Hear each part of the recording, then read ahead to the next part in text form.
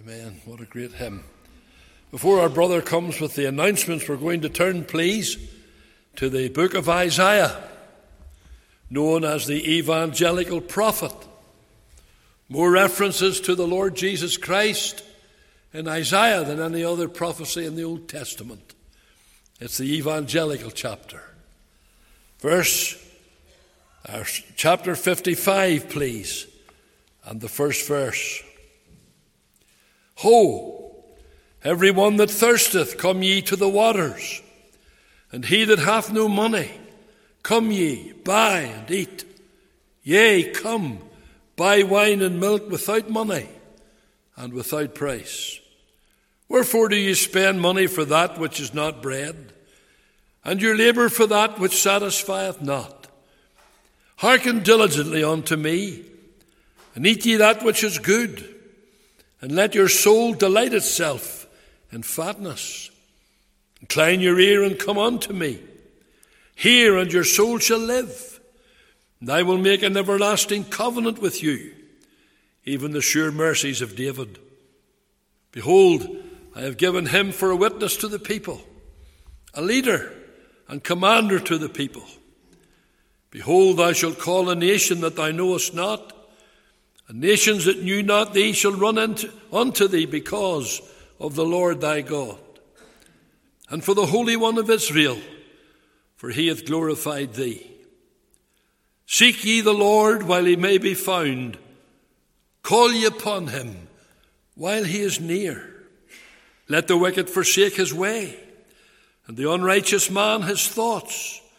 And let him return unto the Lord, and he will have mercy upon him, and to our God, for he will abundantly pardon.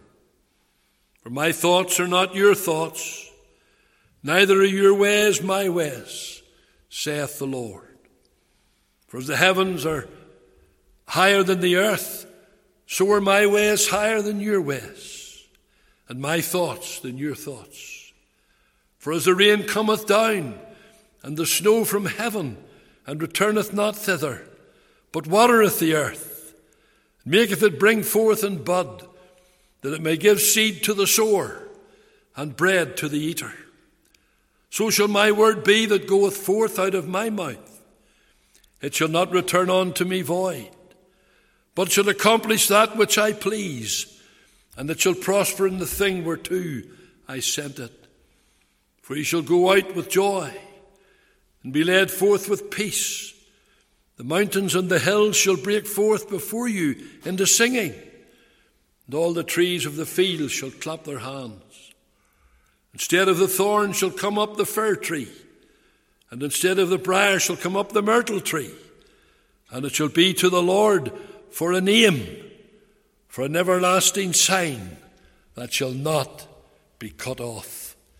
Amen. And we know the Lord will bless to our hearts tonight the public reading of his word for Jesus' sake. Our brother's coming. Amen. Would you turn, please, to the passage we read together? My text is a very simple one, and yet a greatly loved one.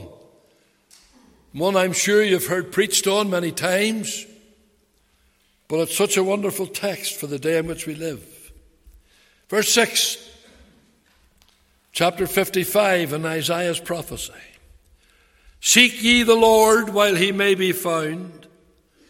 Call ye upon him when he is near. Let's bow just for a moment, please, in prayer.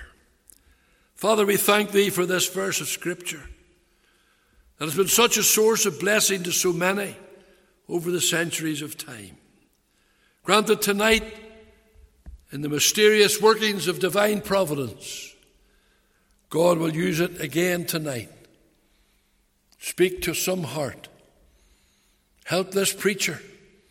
Help this people. And Lord, be glorified among us for Jesus' sake. Amen. In the early days of the ministry in Chicago of Dwight Lyman Mooney, a man was attending his services regularly. He seemed to be on the verge of making a decision for Christ. And of course, Moody urged him to accept the Saviour. He said, "No, Mr. Moody, I cannot. My business partner is not a Christian. And if I accept Christ, he would ridicule me." Finally, annoyed at Moody's continually urging him, he stopped attending. How often has that happened in churches over the years? One day the man's wife came to Moody's house and said, "Mr. Moody, my husband is very ill. Doctors say he cannot live. Will you come down and speak to him, please, before he dies?" Moody hurried to the home, found the man ready to listen, brought him to the point of decision. And the man seemed to accept the Saviour. But to everyone's surprise, he got better. Mr. Moody visited him again when he was convalescing at home. He said to him, "Now, my friend, God has been so good to you and raised you up. So, of course, as soon as you're able to come to the tabernacle, you must make a public confession of your acceptance of Christ." The man said, "No, Mr. Moody, I cannot do that. My partner would ridicule me, and I cannot stand ridicule." Finally, he said, "I am going to move to Michigan. Then I will make this confession." Moody told him that the Lord could keep him in Chicago just as well as in Michigan, but he wouldn't listen. Just a week after this encounter, that man had a relapse. Moody was called again and went to his bedside. The dying man said, "I don't want you to talk to me. It will do no good. I've had my chance, and I've thrown it away." Moody quoted to him the verse, "Him that cometh unto me, I will in no wise cast out," and said to the man, "May I pray with you?" No, the man said, "It won't do any good." Moody knelt to pray but could not pray. And that sinking man kept repeating the words, "The harvest is past, the summer is ended, and I am not saved." And then he died. Friend, the Lord was near, but he missed him. So often we have seen this. I'm remembering just the top of my head of an encounter with a man in hospital I was asked to go and see. He didn't come to my church. I said, if it's agreeable to the family, I'll certainly do that. And I went. And the family were gathered all around him. Now, this man was guilty of a very vile and sinful action. I wouldn't even want in a mixed gathering with some young folk among us to tell you what it was he was guilty of. But it was absolutely horrible and horrendous. But of course there's mercy with the Lord, you know. And I remember going round and talking to that man. He was sinking fast. I knelt right down by the side of the bed where his head was on the pillow. And I whispered into his ear and I said, "Sir, even now, will you not accept Christ?" Somehow he gathered up the strength and he looked me straight in the face. And he said in a quite loud voice, "No, I will not." Shortly after, that man passed into God's presence. The Lord was near, but he missed it. My friend, you don't want to miss the Lord tonight, because the reality is God will not always be found. Because of the sin and rebellion in the hearts of men, there are those that the Lord left to their own actions and to the consequences of their own sins. You will know the book of Romans, chapter 1. There was a famous preacher once And he wouldn't even read from this chapter. He was wrong to do that, of course, because this is the Word of God. But there's a verse there in verse 24 that says, God also gave them up to uncleanness through the lusts of their own hearts, to dishonor their own bodies between themselves. God gave them up. I read in the book of Proverbs, the chapter 1, and verses 24 right through to 28. Because I have called and ye refused, I have stretched out my hand and no man regarded. But ye have said it not, all my counsel, and would none of my reproof. I will also laugh at your calamity. I will mock when your fear cometh. When your fear cometh as desolation, and your destruction cometh as a whirlwind. When distress and anguish cometh upon you, then shall they call upon me, listen to it, but I will not answer. They shall seek me early, but they shall not find me. Here's reasons why Isaiah cries out to the world of men the words of our text tonight. A wonderful, marvelous verse of Scripture. Seek ye the Lord while he may be found. Call ye upon him while he is near. Let me say three things very briefly. I suggest to you, first of all, that this is a comforting text. Seek ye the Lord while he may be found.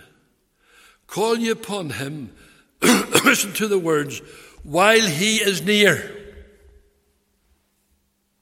There was a time when God was near, but there'll not always be a time when this is so. Now we know that our God is omnipotent. He is all-powerful. We know that he is omniscient. He's all-knowing. We know that he's omnipresent. He's everywhere at the same time. There's a tremendous text, if I can remember it correctly, and I should do, in John chapter 3 and verse 13, I think it is. Let me read it to you. No man, says Jesus, hath ascended up to heaven, but he that came down from heaven, listen, even the Son of Man, which is in heaven. Now, when the Savior was on this earth, he was on this earth. But as he was on this earth, when he was on this earth, he said he was in heaven. In the physical body, he was on earth. But as the omnipresent God, he's in heaven. And he's everywhere. This is the wonder of it. When two or three believers meet in China or Africa or India or Europe or Britain or anywhere else, at the same time, the Lord Jesus is present. For he is the omnipresent God. The psalmist puts it very well in Psalm 139, verses 7 through 10. Wherever you go, wherever you are, the Lord knows all about it. And you know, friend, that's a fearful thing. I often think of that because God knows everything there is to know about me. I wouldn't like you to know everything to know about me. And I'm sure you wouldn't like me to know everything about you. For we've all things in our lives at some stage that grieve us and hurt us. But the Lord knows.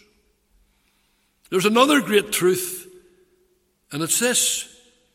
Most people are saved when they're young.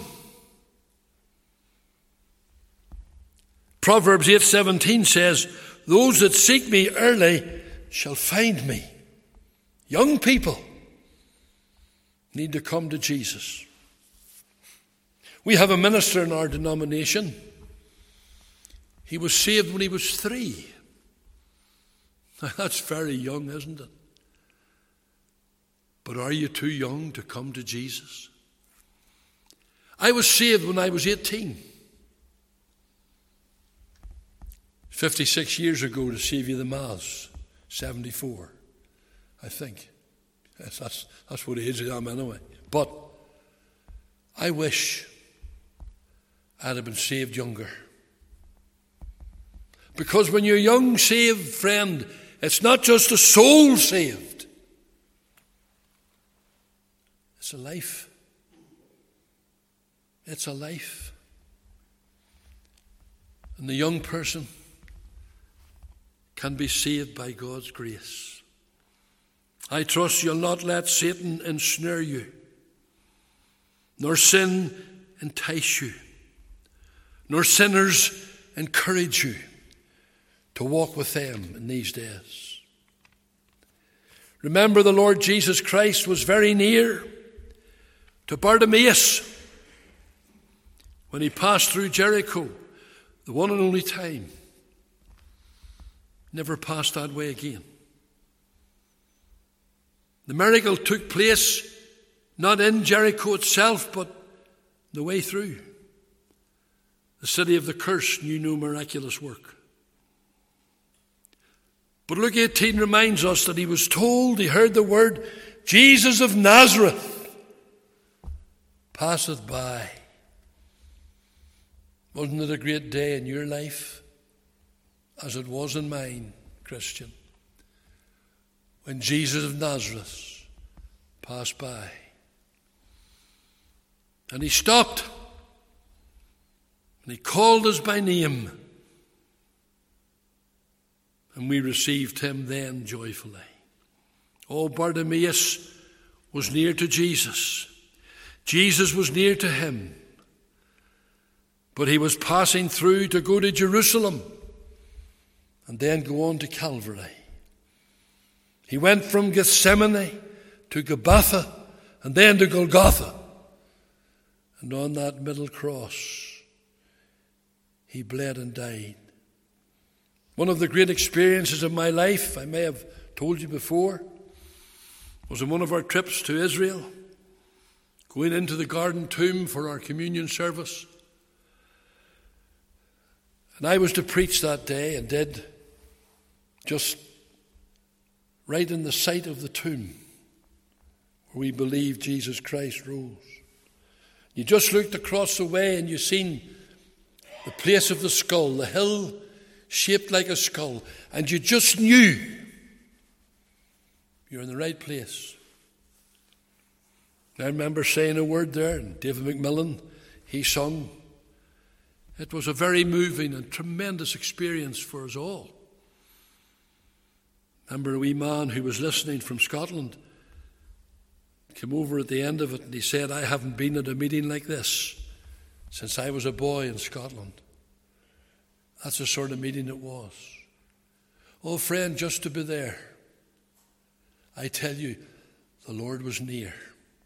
Although the cross was empty, the tomb was vacant, the Lord was near. He was there, and we felt his divine presence. Here's a comforting text. He's near. And you see, in a meeting like this, in an evangelical church where Christ is honored and preached, he's near. He's near. That wee verse that says, the Lord is at hand, it's nothing to do with the second coming. The old Quaker translation, I think, records it well. The Lord is at thine elbow. That's how near he is. Do you know that today? Do you know him tonight? A comforting text. Rest in this assurance, beloved. He's near. But there's not only a comforting text here, there's a compelling truth. he may be found.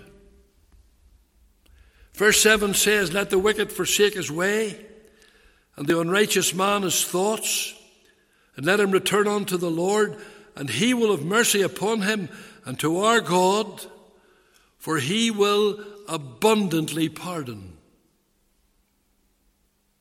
Think of that.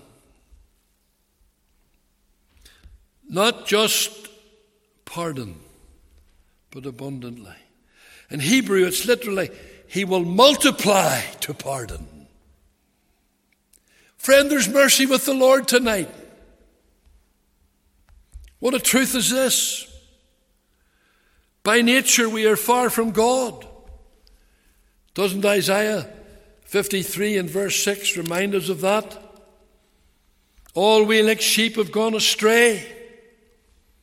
We have turned every one to his own way, and the Lord hath laid on him the iniquity of us all. Then over there in chapter 59 of Isaiah, and the verse number 2, it says, but your iniquities have separated between you and your God, and your sins have hid his face from you, that he will not hear. That's the truth. But still he may be found. Man is not in close fellowship with God, but listen, he can be, for the Lord can be found. But in order for him to be found, you must seek for him. The prodigal son sought for the father's house, but when he was a great way off, the father saw him, had compassion, and ran to him. That's what God will do for you. That's what Jesus will do for every sinner who will honestly and truthfully call upon his name. How do you seek him? Oh, there's so much that man cannot do. He cannot plan his own redemption. He cannot save his own soul. But he can do this. He can seek. And beloved, I want you to know tonight, and I'm sure you do, that you need to seek him. And you need to seek him earnestly. This is no half-hearted thing. This is serious. You must seek him immediately. There's no such thing as holding back. Doc Paisley used to have a great sermon called The Folly of Procrastination. That means putting it off. Moody made that mistake when he told the people to go home and consider it. And in the week to follow, there was the Great Fire of Chicago and many perished. Moody vowed he would never do that again. He would compel people to come to Christ right now.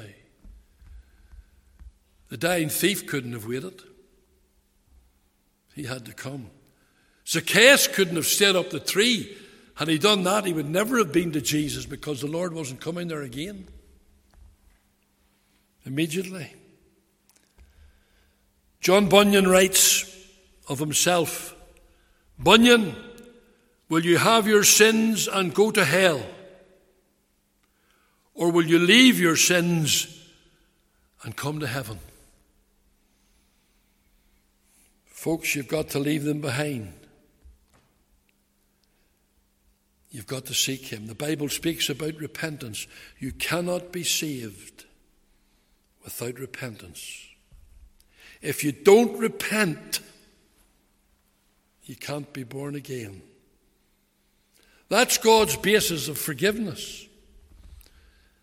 You know, all this talk about forgiving the murderers and the rapists and these people who do these horrible crimes, there would be mercy for them, all right.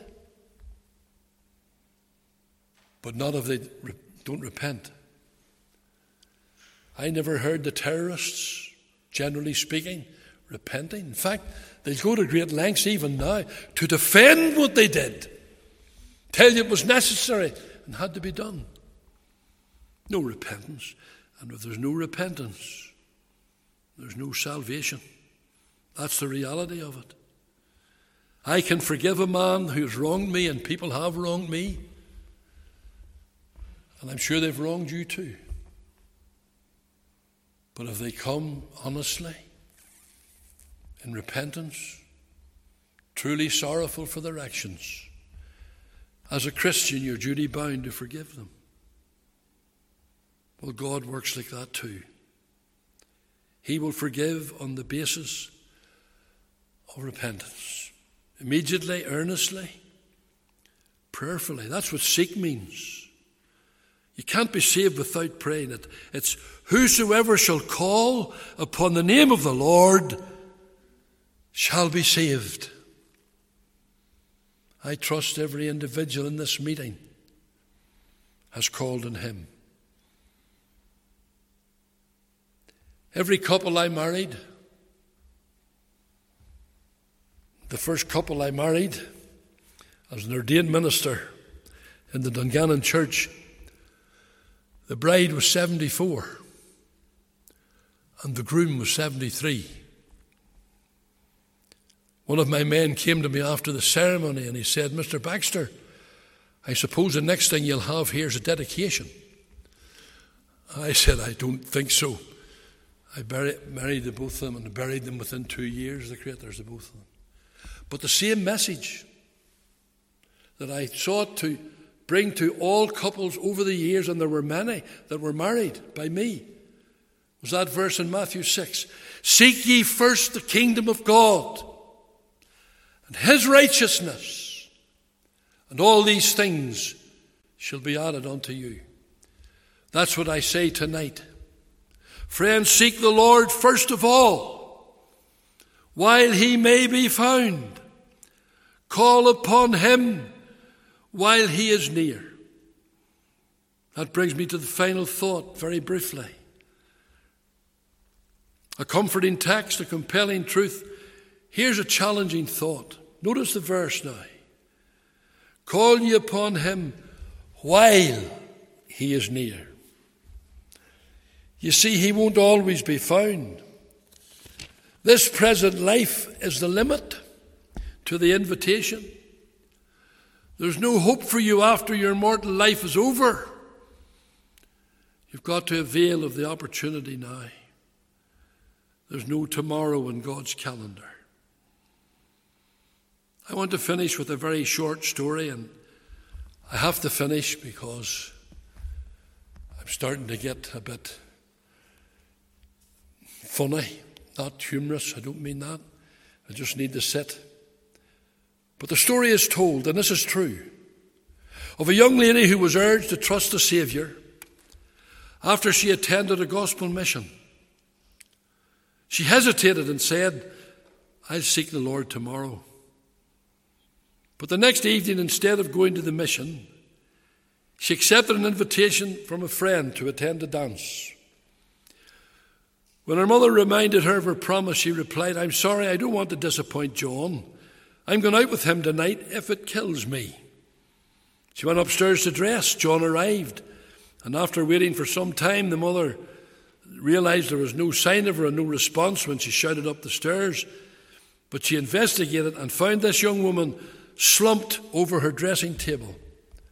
A heart attack had ended her life.